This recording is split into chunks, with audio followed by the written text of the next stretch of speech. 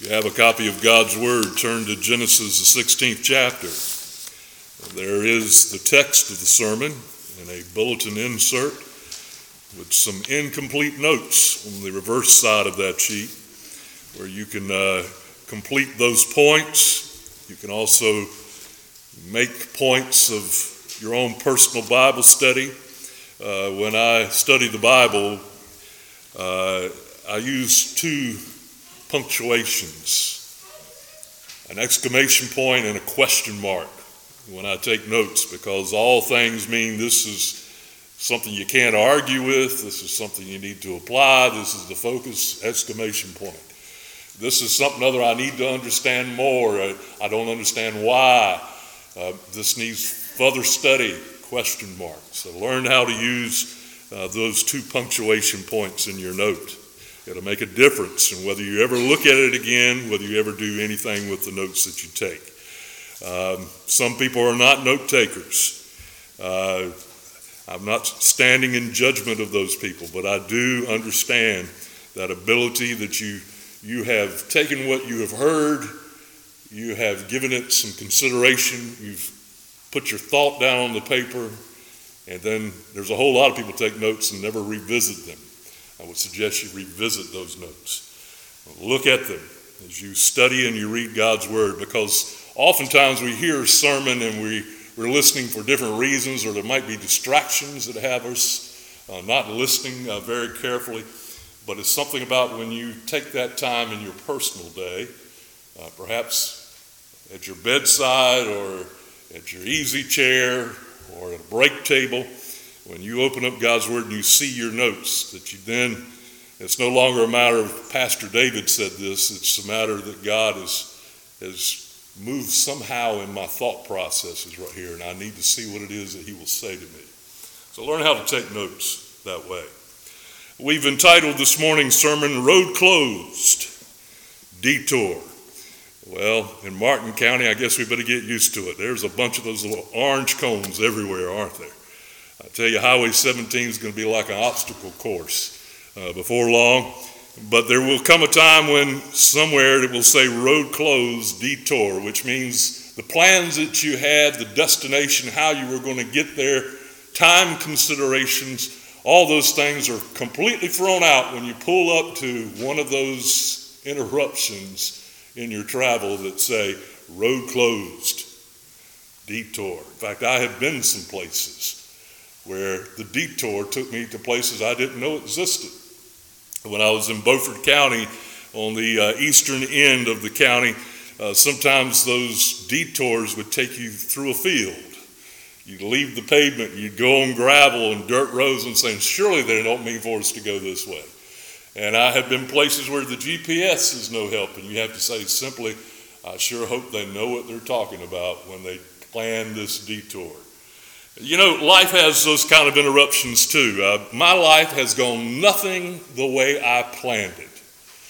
And I'm even careful about the things that I plan about the future because there can be these interruptions that change everything. The factors, the individuals that are in your lives, the way that you support yourself, your finances, your health, all of that can be completely thrown away. Your destination is unsure. How long is this going to take? How scenic will it be? What level of anxiety will it increase in my life? Life is like that. My life was planned on a different course, and certainly I planned my life that it would be a graduating to the point where I'd be successful and financially secure and skinny and good looking. None of that worked out. I mean, the idea is that there is these interruptions, and this is par for the course, exactly what God had planned. And then we are brought this individual, the father of our faith, Abraham. We're studying him on Wednesday nights, and we'd like to encourage you to come to that. But even here on this Sunday morning at this time, we're going to sit down here. I want you to understand this is a man at the point where this is read who is 99 years old. I'd be thinking about a lazy boy in a remote control, wouldn't you? A nice fire in the fireplace, Don't disturb me with drama. His life is full of it. Here's what it says in verse 1. Now Sarai's, Abram's wife, had borne him no children. And she had an Egyptian maidservant whose name was Hagar. And so Sarai said to Abram, "See now, the Lord has restrained me from bearing children. Please go in to my maid. Perhaps I shall obtain children by her."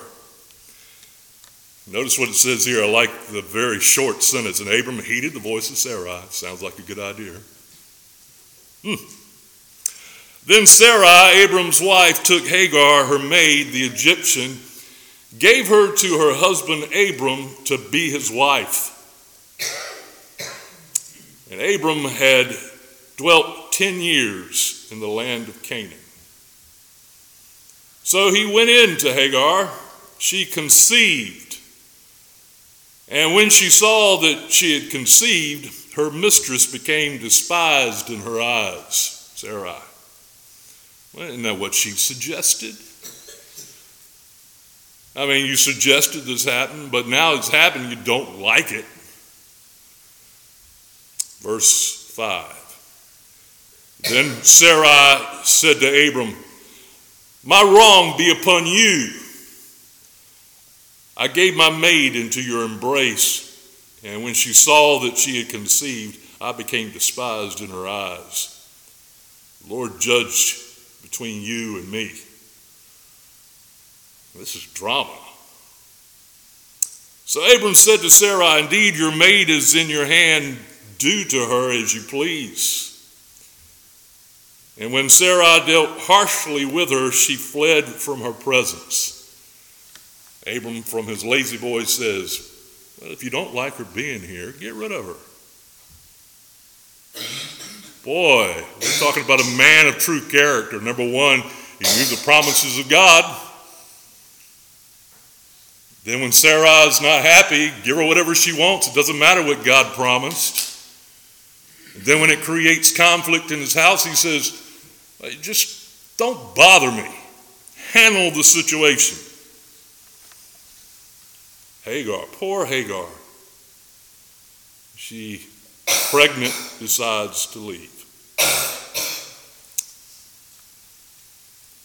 Now, verse 7, the angel of the Lord found her by the spring of water in the wilderness, by the spring on the way to Shur.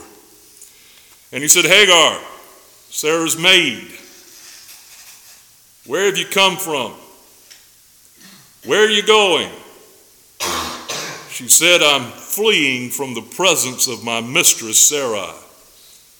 And here's where our text is at. This is where we're looking for the points of application.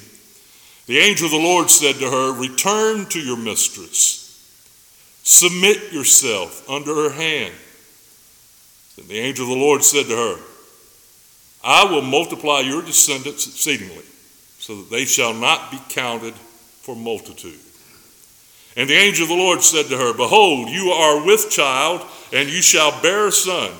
You shall call his name Ishmael, because the Lord has heard your affliction. He shall be a wild man. His hand shall be against every man, and every man's hand against him. And he shall dwell in the presence of all his brethren." She called the name of the Lord who spoke to her, "You are the God who sees." For she said, "Have I also here seen him who sees me?" God bless the reading of his word. What a story. This is in the Bible. And you almost feel like it should be rated at least PG, if not R. I mean, this is, you're talking about skeletons in the closet. You're talking about dark truths of people that we hold as the father of our faith. That this was going on in his household. He's 99 years old. Say it with me. He should have known better. But no, he goes down that path and He's just following the path of least resistance. He's got a fine house. He's got a fine wife. He's got money. He's got children. He's got the respect of the community. He's just living life. He's had a promise for 25 years that God would supply him a child of promise, that he would be a blessing to all the nations. He's been listening to Sarai, who feels the shame and the intrigue of everyone who's going, how is she going to have a child? And she's going through this constantly when she goes into the community. Are you feeling okay? Are you craving anything? She's must be cursed. So she comes up with a plan. Are there any planners in the group? People who say, I know how we can get this done. Has anybody ever said, it's better to have a plan even if that plan doesn't work than to have no plan at all? She says, it is legal. Ethics-wise, it's accepted in the community. We had this Egyptian handmaiden. She's of childbearing years. She's attractive. If you produce a child through her, that will be your heir. I'll be off the hook. I'm 99 years old. They don't have any maternity dresses I like. She says, this is the plan. Abram, in his spiritual leadership role that he's been given, God spoke to him directly. He says nothing. He just says, sounds like a little bit of fun. Sounds as if this be pleasing and we'll kill two birds with one stone. Seems to be practical. It doesn't mess with my plans.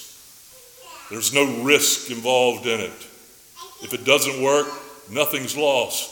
So they take that path. She conceives a child. But then there's jealousy in the household. Some of that mistrust had taken place by the way Abraham had treated her in the past. We are going to look at this well-known story this morning. We are not just going to talk about how despicable it is. We're not just going to rehearse it so we know the details. We're actually going to look at this from a perspective that the author intended for us to look at it. We're going to look at this from Hagar's perspective. Whoa. Yeah. You know, if we look at this situation, everybody in the room agrees this was wrong. It was dead wrong. It was foolish when old people were acting this way. What if you're Hagar? She had no choice. She's a slave. She's property. She had to do it in order to live, to survive. She did what she was called to do. She's pregnant. Now, the one who told her to do it hates her. She's been wronged. There was a reason why Hagar should be upset. Now, aren't you upset for her? You know, when we start thinking about the Palestinians, when we start thinking about the Arab nations and Islam, when we start thinking about them and going, there were some mean and evil people. It's justified.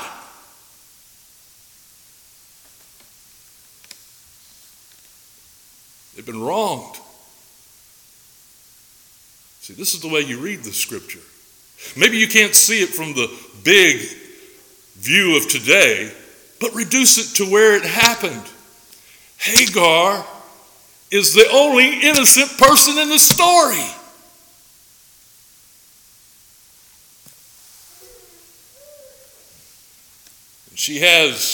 There are two things, and many of you face, particularly if you have anger issues. There's fight or flight. You can stay and fight, hurt somebody, or you can run and save yourself. She does what is logical. She says, I need to get out of here. This is not going to turn out well. Just wait till I have this child. I got a young life to think about. So she starts heading down Highway 17, getting out of Dodge. She goes. Does Abram get up out of his lazy boy? No. He created the situation. Does Sarah say, no, that's wrong, I'm wrong, I'm sorry. I was just into my emotions. Come back here. We'll go get a tiny house and put it in the backyard or something. We got to fix this. No. They let her go. Who chased her down? The angel of the Lord.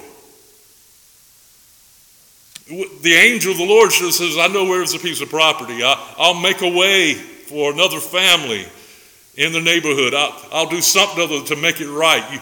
You have been wrong. No, he told her to do what? Go back. And he didn't just say go back. He used another nasty word, submit, not to Abram, but to Sarai. The one who had done you wrong, who brought you into her own drama. The angel of the Lord said, do it. Then Hagar's response, I'm going to refer to you as the God who sees me, who understands me, who knows me, who gets me. That's exactly what she sees God has revealed himself to be. Is somebody who understands the nastiness of the situation and the dysfunction and the being wronged. You see it. You understand it. Now, I don't understand why you're telling me to go back and why you're telling me to submit myself to the situation. And then did you notice also he says, you're going to produce a child, and guess what? This child is going to have a hard life.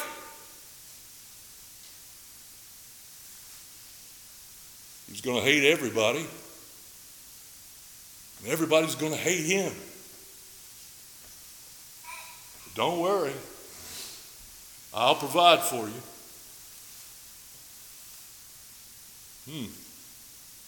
None of this makes sense. You agree with me? None of this fits what I would want God to do in this situation. But Abram made a decision. Sarah made a decision.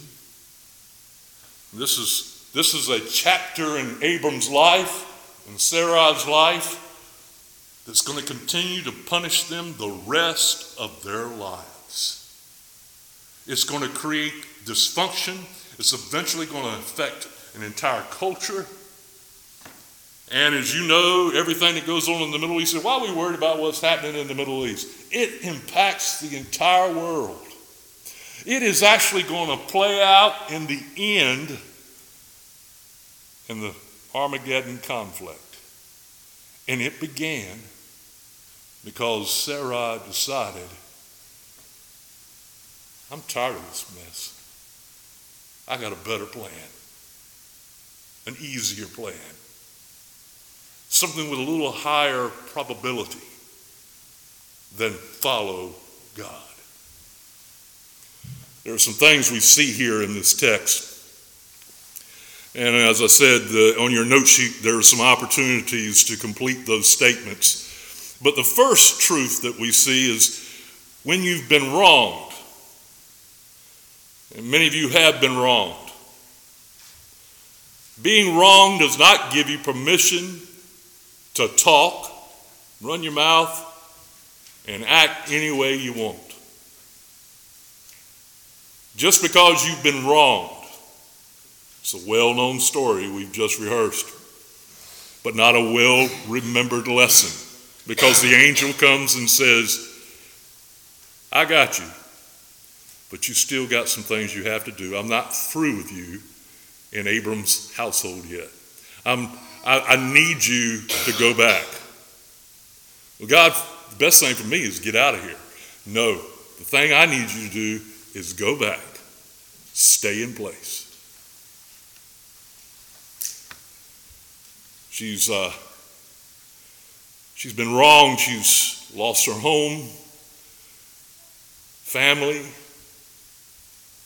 security. God says, go back home, because that's where I'm going to provide that for you in Abram's household. Now, there's also something else that's here and implied in the text, which is often difficult to apply in real life situations. You know, that's when real Christianity takes place, when it's not just singing hymns, it's not just having cliches and Christianese when we speak. It's not about believing in heaven, but when you have been wronged, that's when your true Christianity shows itself. That's when it shows itself. Jesus and all the things that he said when he lived on the earth, he could have completely blown it out if he had been vindictive and vengeful against Judas. How you act when you are wronged determines whether you're on board with what God's plan is. Don't judge people. Don't talk to them about how you have been wronged. Talk to God about it. Because in the true reality is we have taken the story apart. Nobody really knows who's actually responsible for the situation. I mean, Sarah can say, Abraham's mistreated me.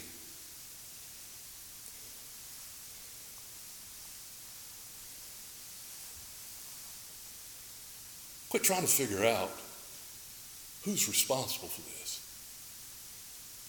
You know, we spend a lot of time being angry and bitter about past wrongs. In fact, one of the things you can say about a young child when they grow up, it's not long before they learn this phrase, it's not fair. No, life's not fair. You ever said that to one of your kids? Life's not fair. Well, guess what? As a Christian, I need to tell you this morning, life's not fair. What God is saying to Hagar is, I know, it's not fair, but this is what you've been handed. This is where I'm going to use you. You have a role to play. You remember there was one particular situation in the Bible where Jesus was brought a blind man to heal. And one of the Pharisees, that's the people that want to talk about what's fair and has a religious education, they brought the blind man to Jesus, and they thought they would use it to trap Jesus. And one of the questions they asked was, did this man sin? Is that why he's blind? Or was it his mother or his father? Did they sin? Remember the story? And then what Jesus said, that you and I need to pull from the encounter. It's the whole reason for the miracle. This man was blind so that God could be glorified. Hagar has been wronged so God could be glorified. I'm not interested in God being glorified. I want what's fair. I want what's right. I want my life not to be interrupted. No, what has happened to you is that God may be glorified. I know you can write that down on your note sheet, and you might be doing that right now.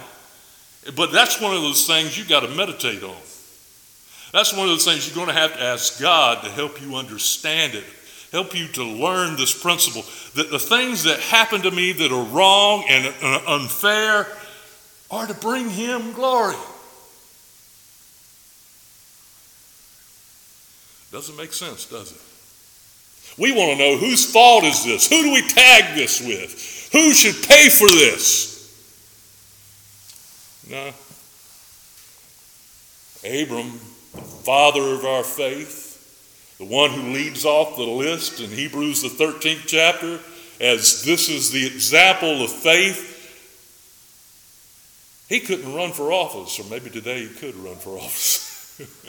He's got some skeletons in his closet. He's got some dark cover-ups. He's got some wrong, some dysfunction. But he learned faith. Hagar, who was the mother, if you will, of the problems we have today. Who was the father? Abram. Wow, this is pivotal in our studying the scriptures, to see that this person we hold up and say, this is how we live our lives, he made some bad mistakes. And there are victims. Hagar. But we need to examine what it is that the angel told her. We need to put our focus on verses 9 through 13. The angel of the Lord said, remember who you are. You're Hagar, maid servant to Sarai, placed in his household to serve faithfully. And that's where you get your security, your sense of family. Remember who you are. And then he basically says, don't forget your role. I haven't released you from it. Boy, that's powerful. I know it's painful. I know it's wrong. I know it's unfair. But that's where I got you right now. Go back and fulfill your role. No matter how smart you are, no matter how intuitive you are, no matter how many survival skills you got, this is where I got you. In this unfair situation, where you're the blunt of jokes, stares, wagging fingers, this is where I got you. This is where you're supposed to be.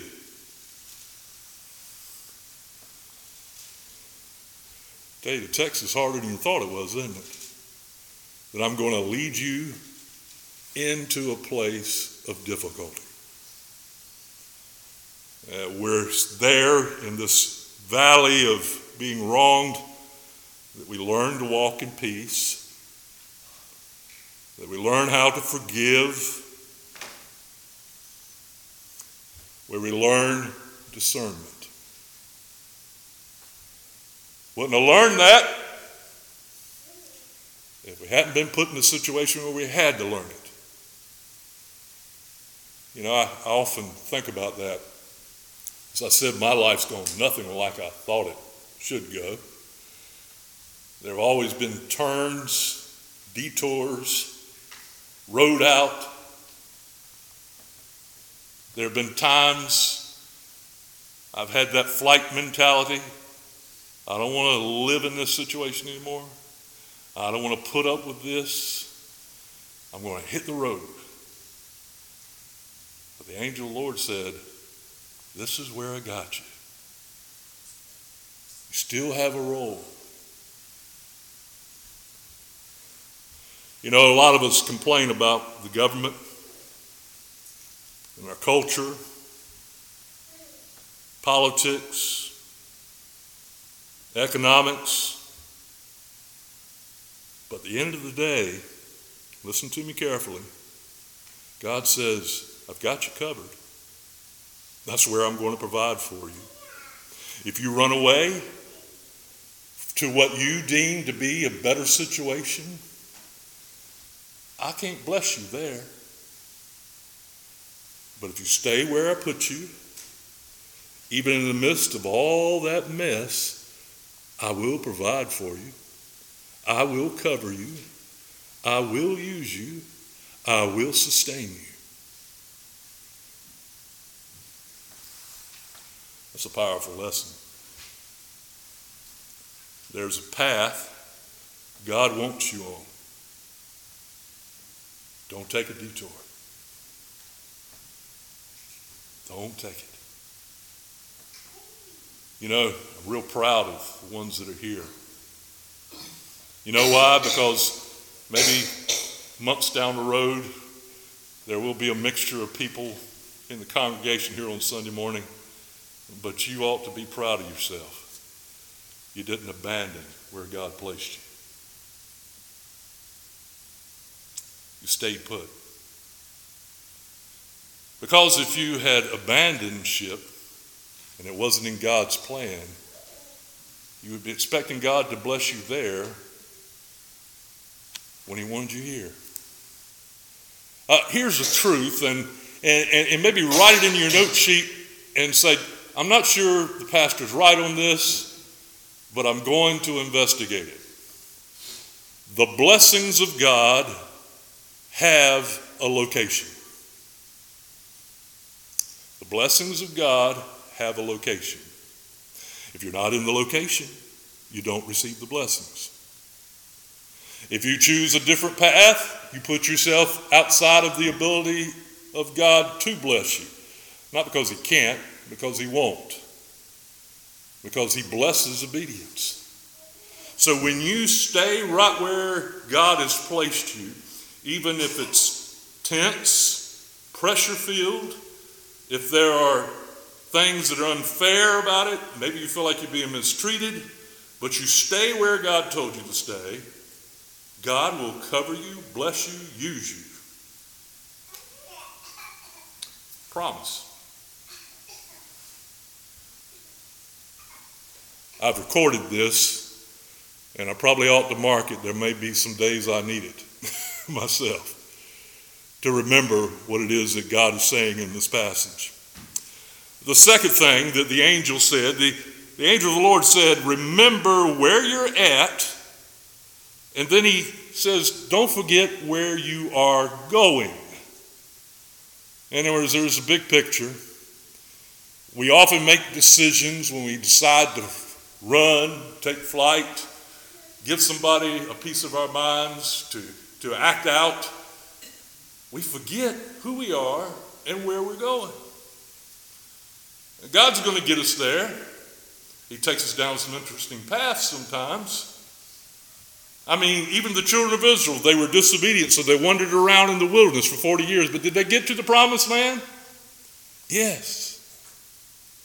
They got in the promised land and they were disobedient to God, so there was an exile, and so they were gone. Did God bring them back to the promised land? Yes. They were scattered all over the world. Listen to this. Hitler comes along, brings all the Jewish population together, puts them in concentration camps. Horrific things happen. Where are they at now? In the promised land. Your destination is sure. You got to learn to trust where it is he wants you. That's where the blessings are at. The last thing the angel said. The angel of the Lord said, humble yourself. Go back and submit. Humble yourself because you're missing the blessing where you're at. How hard it must have been for Hagar, after having run away, to turn around and go back. God expects her to do that. That's humbling. And then to go to Sarai, who has wronged you and talked about you and said, send her out. Go back and serve her with a smile.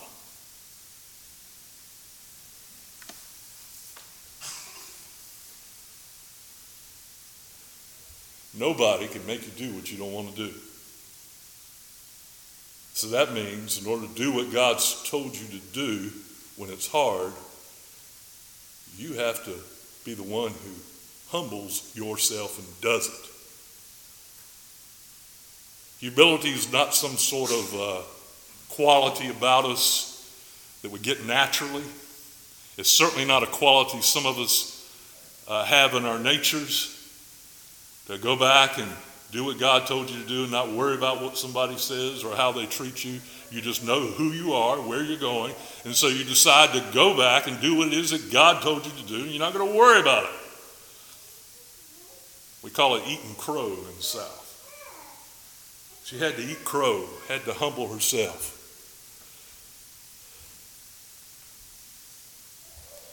One of the things that I would charge you with is the idea she was not instructed to go back and make Sarai apologize.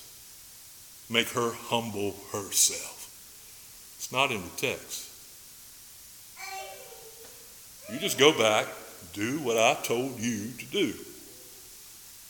I've got a plan. Your life's going to be hard. You're going to have to learn how to listen to me. Yes, this is an interesting turn. Things have changed. Chapter, page turned. But you follow me. Because blessings are at a geographic location. It's not your job to humble others.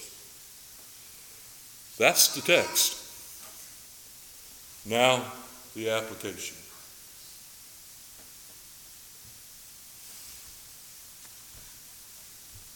Are you prepared for unfair things to happen in your life? Maybe they already are going on. Things you say, surely this is not what God intended. Life is full of crises, tragedies, unexpected events, disappointments. That's life. The Christian witness is judged against those things. How faithful will you be to God? How obedient will you be? You know how many times in the Bible it talks about grumbling and complaining and whining? It's in there a lot, isn't it? It always creates anger from God when we whine and we complain. Hagar's revelation is that God knows your troubles, and he can handle you talking bluntly and honestly with him. What he doesn't want you out there doing is losing your testimony and falling with the ability of God to use you in a situation. That's something other I face a lot.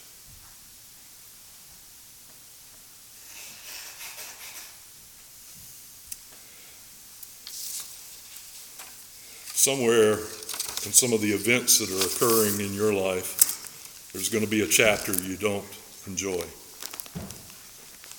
It's just life. Will you have the peace? Because this text that we just read kind of ends on I consider to be a positive note. She's relieved. She says, God really knows me, really understands me, knows how I've been done wrong. I don't know how he's going to fix this, but I'll leave it up to him. She's got a peace of mind. You know, some of us have experienced a lot of losses. Loss of children, to death, unexpected, lost a spouse, lost a parent, lost relationships. The one question that you need to ask yourself, all right, God, how are you going to be glorified in this? It's not pleasant to me. Make me aware of your presence. Every day we spend on this earth, regardless of what health we're in, what mental state we're in, it's for God's glory. Your peace is with your resignation to the idea that you humble yourself and commit yourself to God's will to use you where you are at. He'll remove you when it's time. He'll put you where he needs you, because if we follow the story of Abram, there is a time for Hagar and Ishmael to leave. God shut the door. But make sure it's God shutting the door and not you running away from an uncomfortable situation. You know, suicide, it's not a comfortable subject. And a lot of people consider it to be the unforgivable sin. It's not. That came from Catholic understandings about being able to take communion or sacraments. It's not. It is sin. Let me tell you why it's a sin. You didn't choose to stay where you're at so God could use you. Your own comfort, your own peace, your own sanity is more important to you than serving God. A story is told of a man who climbed a 100-story building,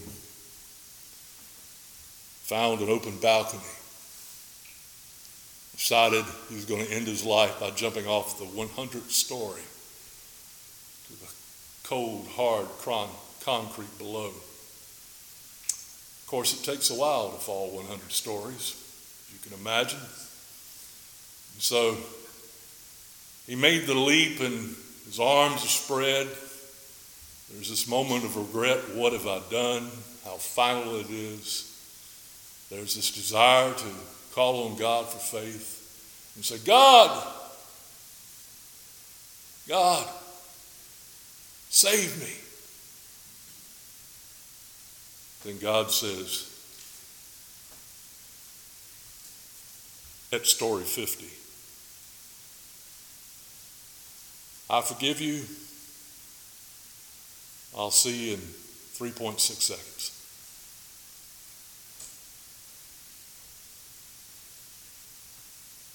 Then when you meet your Maker, the question will be, why can you trust me? Why can you trust me?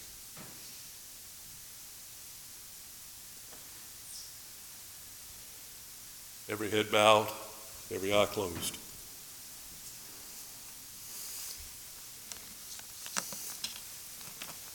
I've been here for a little while now. Eventually I'll stop mentioning that. But I just want to keep you aware that we've not hit full stride yet at our church. And even my preaching is measured for where I'm standing at this moment in my relationship with you. But one thing that I need to quickly get to as a pastor is you trusting me with your dilemmas in your own personal life. That's actually a source of being a pastor and not just preaching on Sunday morning, is to be there alongside you to help guide you through the things that haunt you, that bother you, that irritate you, that cause you great discomfort, the things that grieve you. And the sermon this morning is a basis for counseling. God sometimes sends you back into a situation so that you can learn to listen to him. When it has served that purpose, he'll bring you out. It was Charles Stanley who said this one time, and I took notes myself on his sermon when he said this: if the purpose of adversity is to teach, the thing we have to say to the Lord is, I'm ready to learn. Because until we learn what it is we need to learn in the valley of wrong and being wronged and unfair, the sooner we learn the lesson and learn to control things and allow him to handle it, the sooner we can be removed from it.